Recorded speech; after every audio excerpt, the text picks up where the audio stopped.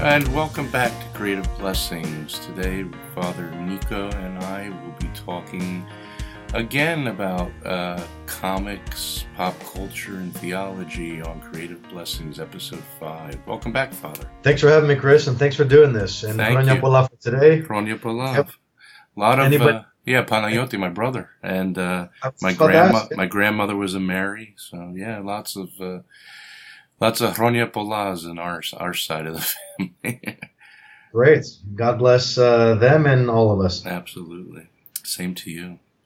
Thank so, you. how was services? I was at Vespers last night, and unfortunately I couldn't make it today because of a prior commitment. I know that's horrible to say, but I never missed the 15th. But we were at Vespers, and we had communion on this past Sunday. So Beautiful.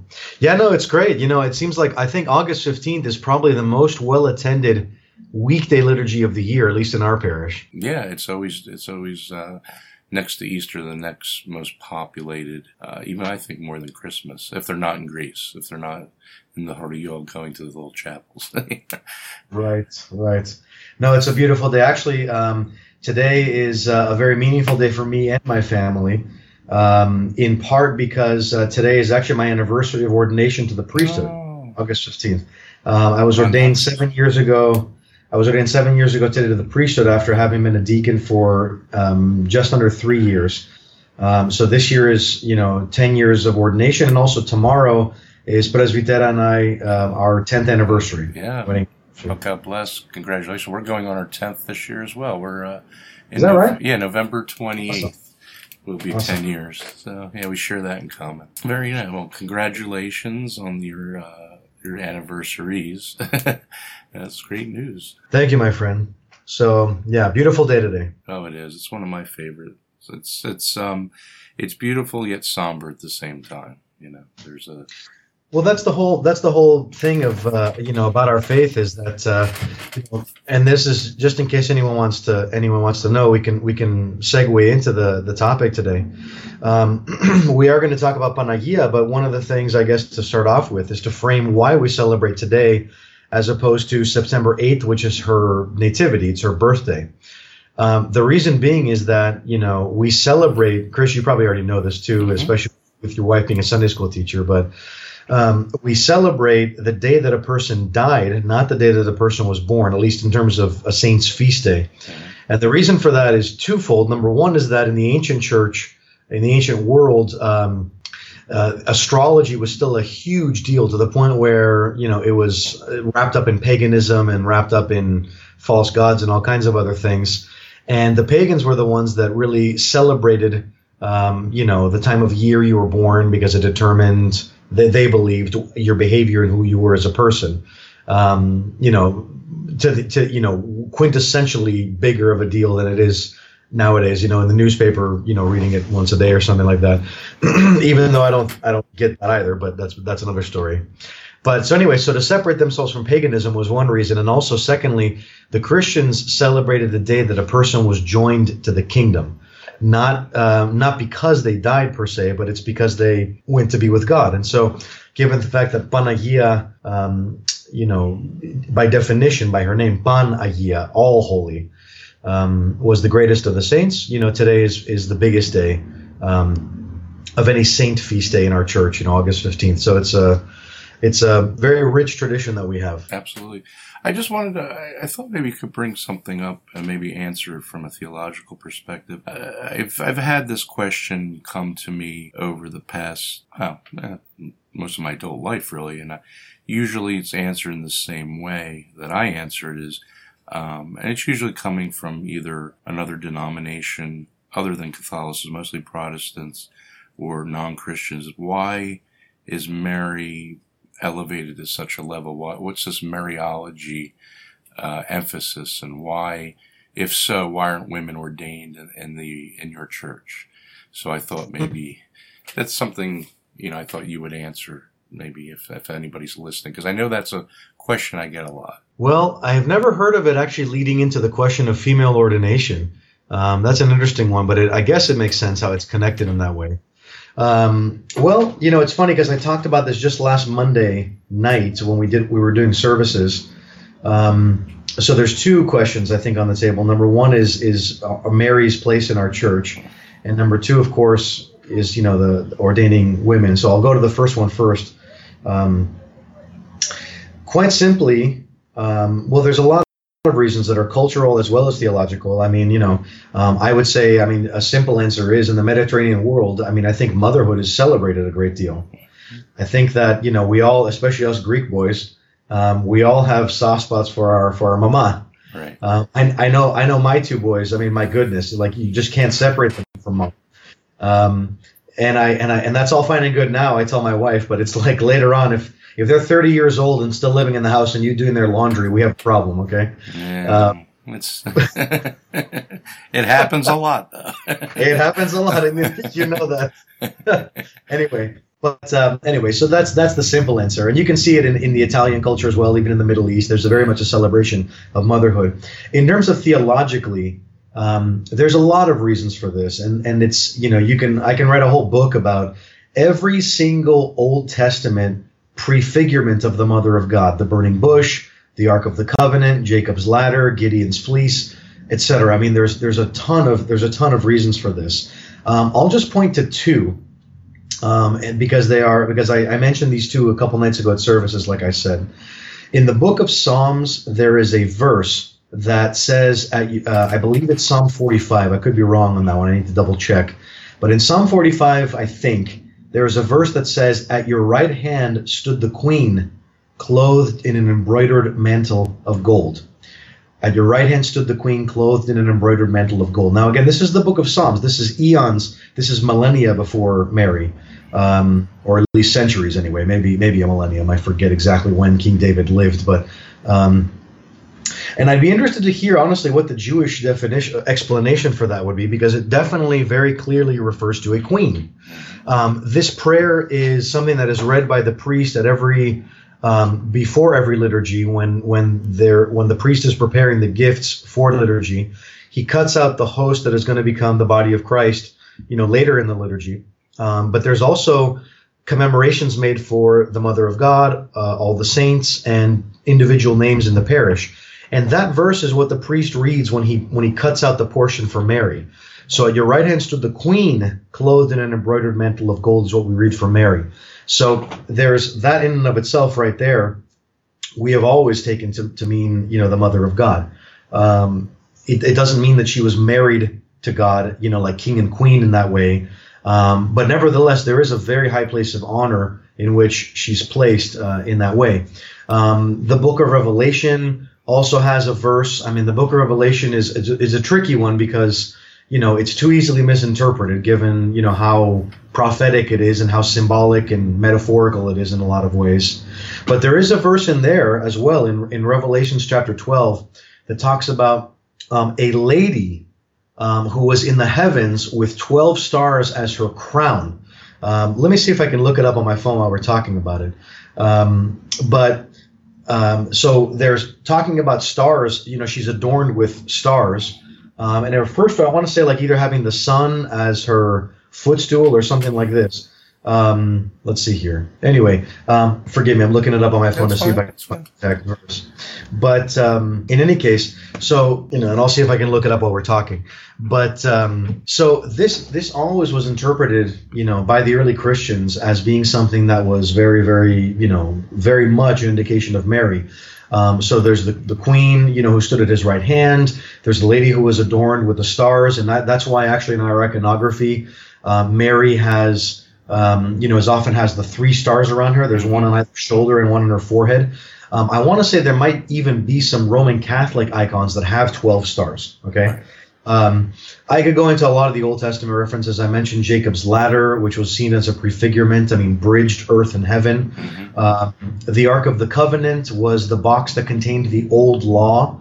Right. And that was the box that the Hebrews had that contained the Ten Commandments and the manna and, the Aaron's rod that budded with almond blossoms. Anyway, now we're getting really into the Bible now. But Mary was the new Ark of the Covenant because she contained within her the new law. Right. The Ark of the Covenant in the Old Testament was placed behind the altar in the Holy of Holies and was only opened once a year on the Day of Atonement, which is something that the Jews still have, Yom Kippur. The Ark of the Covenant was covered in a red and blue cloth in front of it. That's why Mary in our icons is always depicted with red and blue in the iconography. So she's looked at as the Ark of the Covenant. That's why her icon is placed behind the altar as well, because the Ark of the Covenant was behind the altar in the Old Testament as well. So there's, again, I mean, we only have a 20-minute podcast here. That's what I was kind of leading up to that. I would usually answer that in the Orthodoxy. It's not a matter of genders and one is stronger than the other. It's a matter of roles in the church and symbolism, and we are very Semitic in nature, which you're actually reinforcing here. So, if we go back to the Old Testament, some of my Jewish friends are amazed when I start explaining certain things. They're saying, well, that's like what we do in our services. And I say, well, yes, I mean, Jesus was a Jew, and basically, he lived as a Jewish teacher, a prophet. So, we pretty much, the Old Testament plays a part, very much leading up to what he represented for, into the New Testament. So I think there's that notion. I think in our faith, we have a strong tie to the history of that. Where in maybe other denominations it's more been thinned down or not even presented in that manner. Yeah, and actually, I mean, when it comes to the Old Testament, because we don't take everything word for word anymore. Right. I mean, it's not the letter of the law, right. But Christ himself even said, I did not come to abolish the law, but to fulfill it. Right. So Old Testament very much still informs a lot of what we do. Exactly. Right. Real quick, I looked up the passage, and it's Revelation 12:1. It says, now a great sign appeared in heaven, a woman clothed with the sun, with the moon under her feet, and on her head a garland of 12 stars. Then being with child, she cried out in labor and in pain to give birth. So obviously the early Christians who even knew Panagia interpreted that to be her right away. Right. Female priesthood is a little bit different. The short answer for that one is it has nothing to do with superiority or inferiority of the genders. I mean, St. Paul even says, in Christ there is no man, neither man nor woman, slave nor free, Jew, Greek, etc. So it's not about one being superior to the other. Simply put, there's just no precedent for it. I mean, in the Old Testament, when God appointed priests, it was Aaron and his sons. It was the males of the tribe. There were certain, obviously Old Testament, New Testament, saints after the New Testament, and all the way down to today, there has never been any kind of precedent of female priests.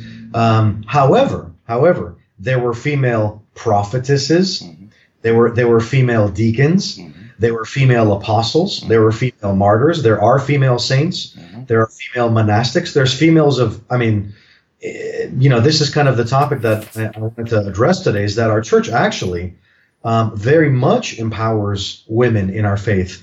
We are one of the few, I would say, world religions that give women such a place of prominence. I mean, you look around the world, there's just not a whole lot of not just female religious figures, but I mean, even in terms of priesthood and stuff. It's very much a strength in Christianity. Yeah, it's even though it is patriarchal, yes, we do have a strong role for women. I think they're the ones that continued our faith through the centuries when Greece was occupied by the Turks. Really, if it wasn't for the yayas and the mothers and teaching the children, underground with their faith, not just the priests and the men were out there fighting. So who was continuing that faith? But the women and what they represented, and they took on the banner of what Panagia represented. And I think to bring it down to something simply as gender, you can't even compare the two. It's just when you're talking about spirituality, the gender does not take place. Exactly.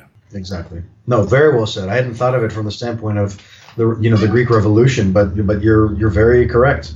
Yeah, absolutely. And if you're saying other world religions, yes, I think women in other parts of the world where they're still living like they did 2,000 years ago, they are considered chattel. They're considered, they don't have the rights of men in those countries, whereas in our modern day societies, we have equal rights for both genders. So, it's not to condemn any other faiths and what they believe. It's just that there are, if you're going to compare the two, I think, yes, we definitely have a very strong presence of what a woman's role is in Orthodoxy. Totally agree. And if you wanna use that to segue into our topic today with pop culture, sure. I think that's something that we really should underline when we talk to people about certain things. About this topic. You look nowadays. Just take comic book movies for example. Wonder Woman came out last year. It was a huge hit, and one of the reasons, that it was a huge hit was the fact that people celebrated that it's a strong woman who's also a role model, and she's heroic and all these things. You brought in a whole, there's probably a whole generation of little girls that now have Wonder Woman or Gal Gadot posters on their wall. And she stands for good against evil, and, right. And her island of where she grew up, they were protecting something sacred, and they were protecting mankind, and that was their purpose. And yeah, absolutely. I think it's great. Even in the Avengers, Black Widow, very strong character. Mm-hmm. She takes the lead 3/4 of the time for the team. So it's nice to see, and we'll see more with. Probably after Infinity War with Captain Marvel coming along, a lot of these other female characters. It's great to see. I think that, if I'm not mistaken, I want to say in the last 10 years, the largest growing demographic of comic book fans, and probably comic book movies by extension, are, I think, female, fans. So now the movie studios are getting wind of this and trying to set up more movies that have strong women, and it's something that we've been affirming in our faith for thousands of years already. Right. Figures in, like I said, figures in the Bible, and to bring it back to that religion standpoint. How many other world religions have figures like Panagia, the Mother of God, that are that prominent in their faith? I honestly can't think of any. At least any that have been around for more than 100 years or whatever, and even then probably. Yeah. It's one of those things that it's good because obviously we don't do it for this reason, but one of the benefits of this is it does give both men and women, but mostly women, and young women, a chance to look up to someone and have a role model. Absolutely. Yeah. So I think even outside of superheroes, we see more women getting involved in politics. You're seeing a lot more CEOs and COOs in many companies where women, and honestly, I feel women bring a what's the term? A reality where there's not, I think men tend to get a little, they bring some civility to the table where I think men, I've seen this over and over again, tend to be very confrontational. Maybe, and that's the genetic makeup, the alpha dog versus the alpha dog, where women kind of just diffuse that. So, I'm all for, even actually the creator of Wonder Woman, believe that, in 50 years, women are going to be ruling the world. We will have an Amazonian, world. And hey, maybe we're better for it. You never know. Less wars. Maybe. There's no doubt that women bring a lot to the table. As far as Wonder Woman's creator goes, the less said about William Moulton Marston, I think, the better. He was unique, that's for sure. He was definitely a unique character, but yeah, I'm not. I wasn't feeling a lot of the stuff that he was writing. But anyway, I have to say though, I've been watching The Crown with my wife on Netflix. Oh yeah, and it's about young Elizabeth, and she's an amazing. I get that's great. Woman. Yeah, it's an amazing woman who came, and, I was never a big fan of the royals of how they were presented on TV, but when you get into the biography and you're hearing their family likes these shows, and they're really doing the research of how she dealt with Churchill during World War II, and even her uncle that abdicated, and how he had ties with the Nazis, and how she handled that. It's just amazing how there's these things that a little turn to the right, the world map could be different today, and these women stepped forward and kept the peace, and she's one example. And even though the royals get a bad rap, I do highly admire, because they have a tough life. I mean, even though they're probably the wealthiest people on the planet, they have to live a certain way, and they are involved in politics and groomed from an early age.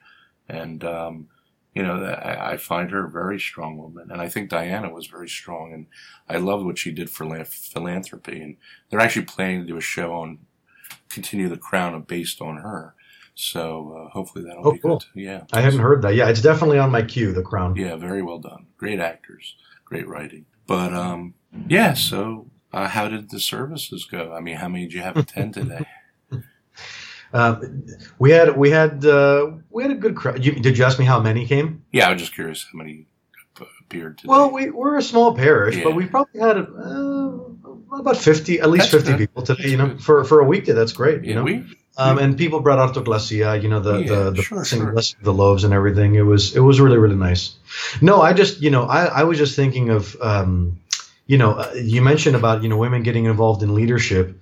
I want to say that statistically speaking, slightly more than half, 55, 60% maybe of parish council presidents in the country right now for the Greek Orthodox churches are female.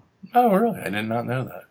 I knew the Philoptochos was going strong, the ladies' auxiliary, but oh, if you love this ladies get stuff done, man. And that's when you were saying yesterday, just a minute ago, about how women bring something unique to the table. Those ladies are just dynamos. They get so much done. They're very philanthropic. Absolutely. Moms get stuff done, man. If I wasn't relying on moms, forget it. I think someone who gives birth and goes through that kind of pain and suffering. I mean, there is a suffering there, and there is. I mean, they always say men can never experience childbirth of what they go through, and I think that's true. I mean, my mom with my brother went through 48 hours of labor with a breech birth. I mean, I can't imagine doing anything fun for 48 hours.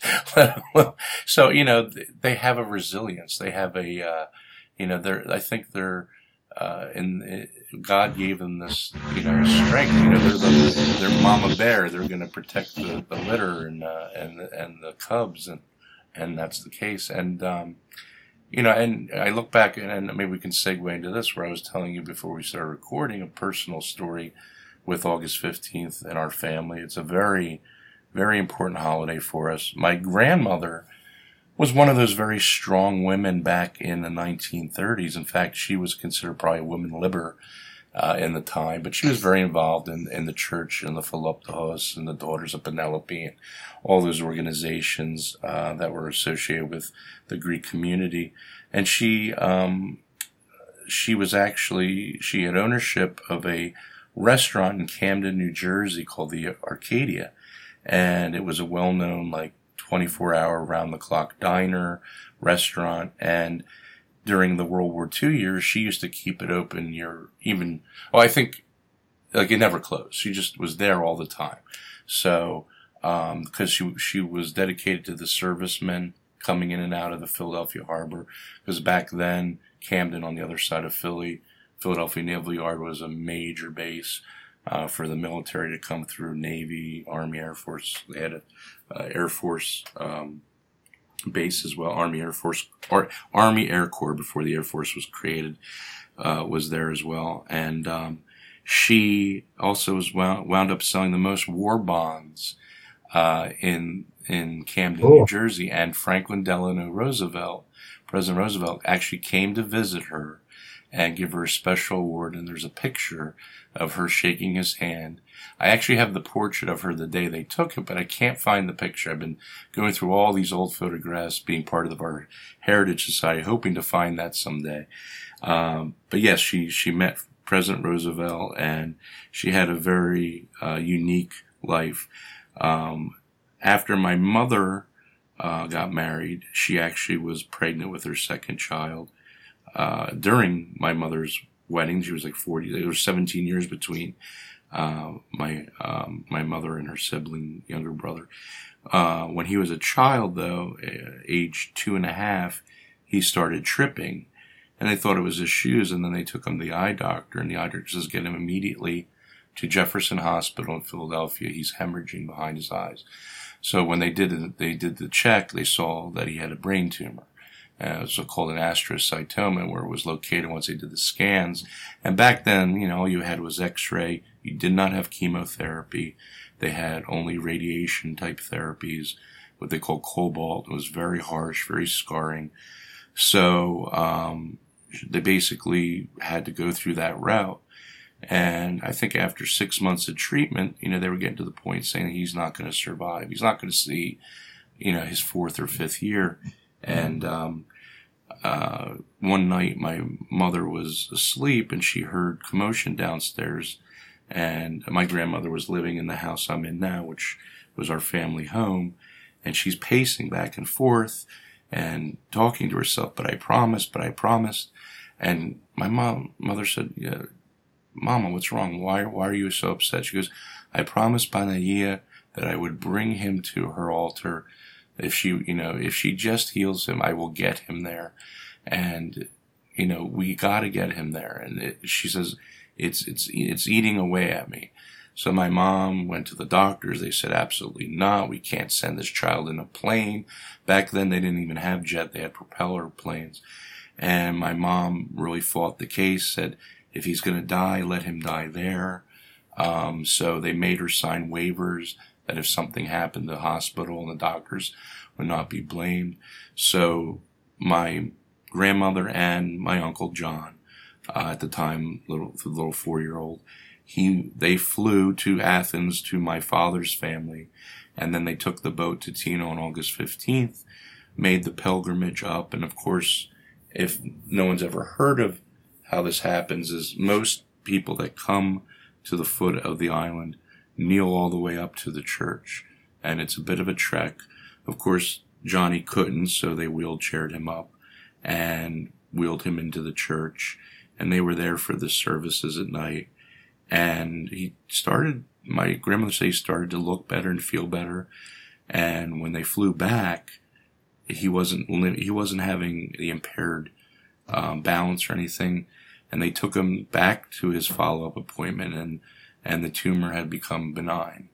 So the doctors were amazed. He was written up in journals and things like that. And, he was 4 at the time, and he lived into his late 40s. He didn't die from the brain tumor. He actually was a caregiver for quadriplegics. He was like a LPN type nurse and contracted bacterial through a cut and developed sepsis, which took him very quickly. But I think that's what his purpose was in this life. He was saved for a reason, and he became a caregiver for other people who were ill. And, I've missed him greatly. It's been since 2002 he passed away. I'm actually his age now that he passed. And, it's something we always celebrated greatly, and it's very much a special day for us. And my brother is a Panayoti, and we celebrate his name day in the memory of my grandmother, who was a Mary. So you could say we did have that miraculous event happen. And we've heard other families who are friends who have gone to Tino the same thing. They've had healings. That's beautiful, Chris. I was getting emotional listening to that story. Yeah. It is. It's very emotional. I mean, for any child to be sick. And he did say that when they asked him, when he came back to New Jersey, Philadelphia, he said, when you were there, did you happen to hear or see anything that looked different? She says, "Well, I kept seeing this pretty lady smiling at me, and she had like a thing over her face, and he kind of was talking about a veil, and she would just keep smiling at me." So I'm sure it was Panayia looking at him and, healing, praying on his behalf. Healing. the healing service. It just goes to show you, I mean, for people that dismiss miracle stories as being just like placebos, or they're saying it could actually happen, but if it's just a positive thinking or whatever, when a kid is 3 years old or whatever, the kid doesn't know what a placebo is or what's going on. I mean, we have a 3-year-old right now. He doesn't, I mean, he recognizes the icon, but I mean, to tell him this is what you have and it's terminal and you're going to be healed if we go here and there, there's no psychological, thing that can happen that all of a sudden, waves a magic wand and heals him. I mean, there has to be something very deeply spiritual and very real about this. And you see crutches laying there in wheelchairs. In fact, there's a story where exactly. A young woman had told us when she was a young girl, they went there to pay respect to the aunt because one of their family members was healed generations back, and there was a young girl paralyzed from the waist down in a wheelchair. And as soon as they got to the steps of the actual church on the mount, the father couldn't move the wheelchair. And 2 other men came over, and 3 and 4, and they could not lift and move the chair.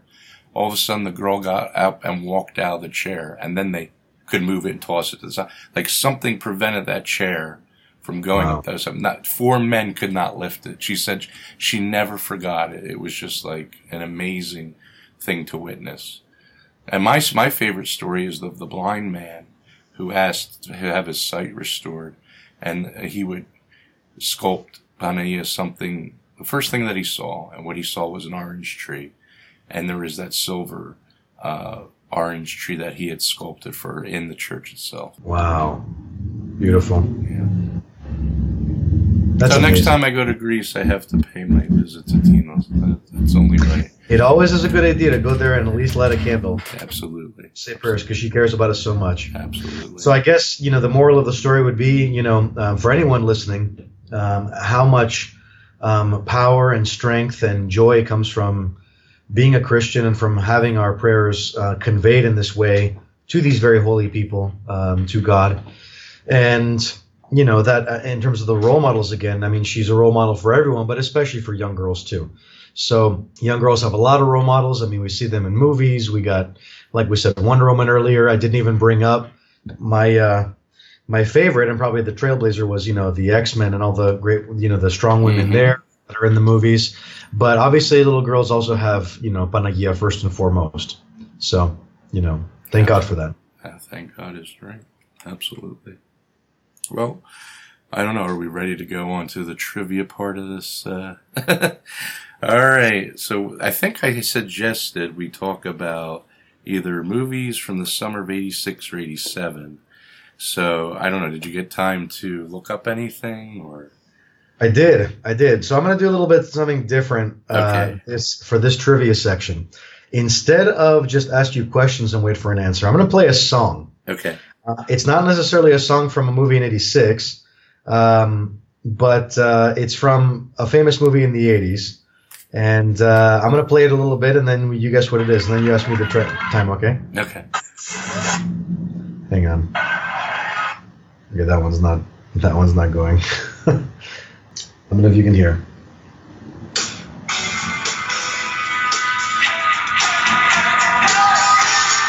Yeah, I can hear it.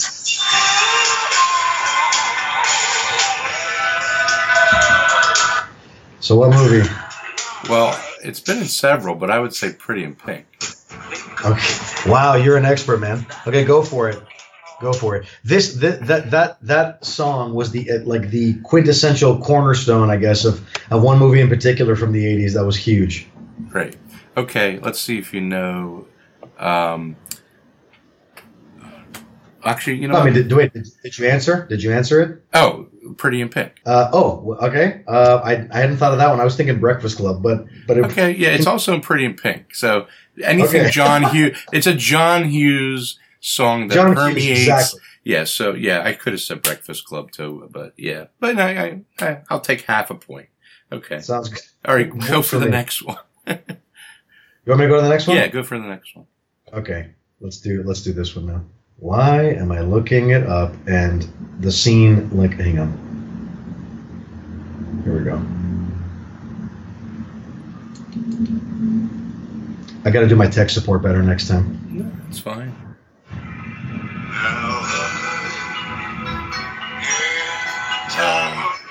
My wife would be very disappointed if I didn't get this one. Nobody puts baby in the corner. Dirty Dance. So, okay, I was going to qualify what you just said by saying our wives would be very disappointed if you got that wrong. Yeah.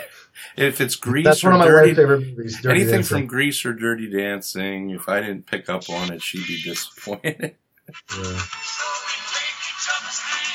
Yeah, I remember Patrick Swayze maybe I should have and picked something else. Jennifer Grey dancing down the aisle with that song. Yeah. She was actually, I guess, in Dancing with the Stars and like totally cleaned up with she and her partner. I mean, they dominated that. Oh yeah, my wife was watching. It's amazing through osmosis what you learn when you're a married man. Actually, what plays in the background while you're doing I loved stuff. her in another John Hughes film, in Ferris Bueller's Day Off. She played the sister who was miserable that Ferris was getting all the attention. That's right. Yeah. That's right. Okay. And cool. One more, and then I'll go. We got one more. Yes. Hang on. Let this one go for a little bit because I don't know if you're going to get it right away. But that's easy. This is Cobra Kai. Johnny. Sweep the leg. Sweep the leg. Sweep the leg. Karate Kid. That one is with if you're fighting the dojo of Cobra Kai. Yes. Actually, I just binge watched the sequel.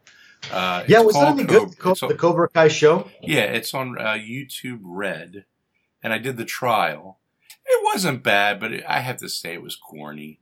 You know, there were parts of that were good, but I have to say it was actually kind of a little vulgar. I mean, it's not for kids. So it's like, you know, it's not, you know, if I look back at the original Karate Kid, I'm like, I can't show this to my son. You know, he watches a Karate Kid with me. But, you know, I can see where they're going with it. It's just, it's a little cheeseball, though.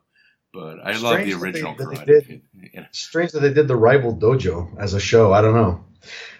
One fun fact about Karate Kid that gives it a lot of credibility in my book, even though I rewatched it again a couple of years ago, it was okay. You know, it was cool. You know, when you were younger, but no, it was the same director as the first Rocky movie. It was John Avildsen. Oh, yeah, that's funny. I didn't know that. Okay, all right.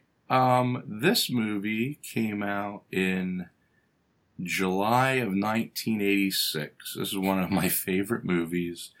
It's a John Carpenter film, and one of the key lines in it is, you know what Jack Burton always says at a time like this? Who? Jack Burton. Me. That's not Escape from New York, is it? No, not Escape. I'll give you a hint. There's big in the title.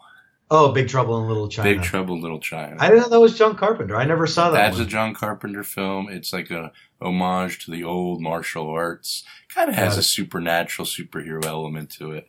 So he was like, you know, it was just, I always liked Kurt Russell, and I thought he was great in that film.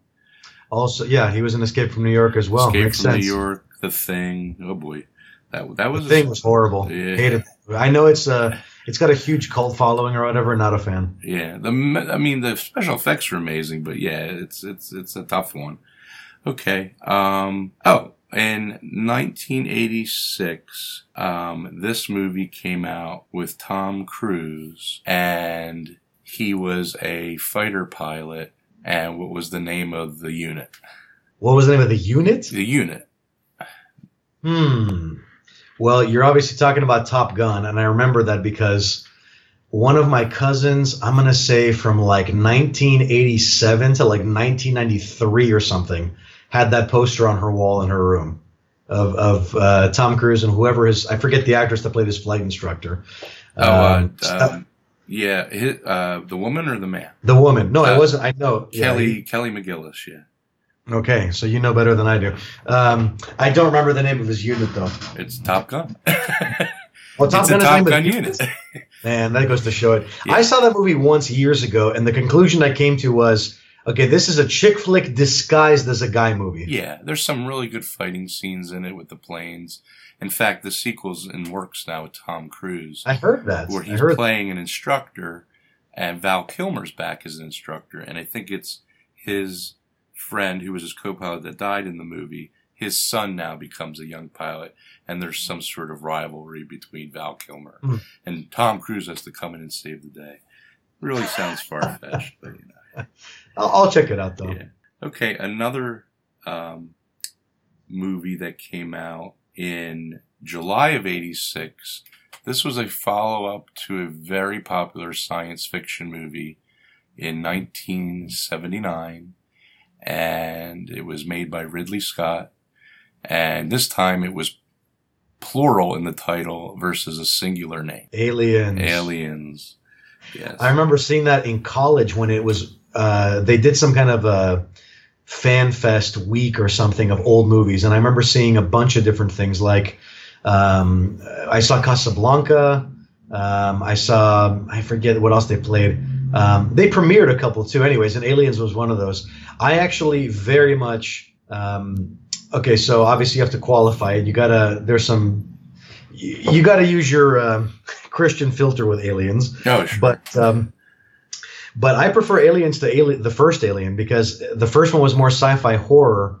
The second one was more sci-fi action. Exactly, when you have the Marines and how there's multiple aliens and stuff, it made for a cool movie. Yeah, it made it more like a Starship Troopers, where it was an insect mind. It's a hive that they're taking on. Yeah, absolutely. It was enjoyable. In the '80s. Everything was, this action flick and Schwarzenegger everywhere. So. It was glorious. Yeah, it was glorious. Okay, and my final one. Well, this actually is on the cusp of summer. Came out. It was a independent film, and it actually starred a Australian celebrity who gained world fame after this movie, and the famous line from it, "That's not a knife. Now that's a knife." I just said that line to one of my altar boys this morning when he was cutting the liturgy. You call that a knife? That's Crocodile Dundee. Absolutely. Another one of my favorites. Paul Hogan, right, was the actor. I'm doing that in honor of my friend Teddy, who hosts on Cosmos Philly. He's in Australia right now. And he's been there since August 1st. He went to visit his cousin Lefty, who they haven't seen each other in 25 years, and he met his mother's brother for the first time. And I'll actually send you the video. He made a little video, and it's quite, makes your eyes fill up, because they're out in South Adelaide, Australia, out on a farm and a ranch. And, this boy from Philly comes over to see the family. It was a surprise to see, for his cousin to see him since 27 years ago. Yeah. So, a lot of Greeks in Australia. A lot of Greeks. Yeah. Outside of Chicago and Montreal, I think Australia's the next biggest population. Really? Yeah, Melbourne, Sydney. We have, my wife and I both have family in Melbourne, but we've never been. Yeah, we have family in Sydney and Melbourne. I've never been either. So, but my mom has cousins over there. I don't know. Maybe they're bringing it back to our trivia real quick. All those movies came out in the summer of '86. Mm-hmm. Wow. There's got to be a Wikipedia page. If you go to summer of '86 or actually '87 is a good one too, because you had movies like RoboCop, Masters of the Universe, He-Man and Masters of the Universe. Oh man, what a bad movie that was. It was bad, but it's still so bad it was enjoyable. Exactly. It's become like the quintessential cult classic. Yeah. So bad it's good. Yeah. Yeah. They were more pretty much straightforward, no agendas on all those movies. There's just the shock value. Right. Good stuff. Okay. Well, I think we haven't had another successful episode, so thank you for joining us, and we will be posting this not only on Cosmos Philly, but it's now up on iTunes, and we're figuring out Stitcher. I had a little technical glitch, but I'm sure it'll be up there soon. All the episodes, and you can catch this one in a hopefully a week or two. And I want to thank Father again for joining me and suggesting we do this podcast on the holiday, the Dormition of the Theotokos, and taking time out of his busy day. Chris, thank you very much for all that you're doing, and God bless you and your family. Same to you, Father. Talk to you soon. Have a great rest of the summer, everybody. Yep, same here.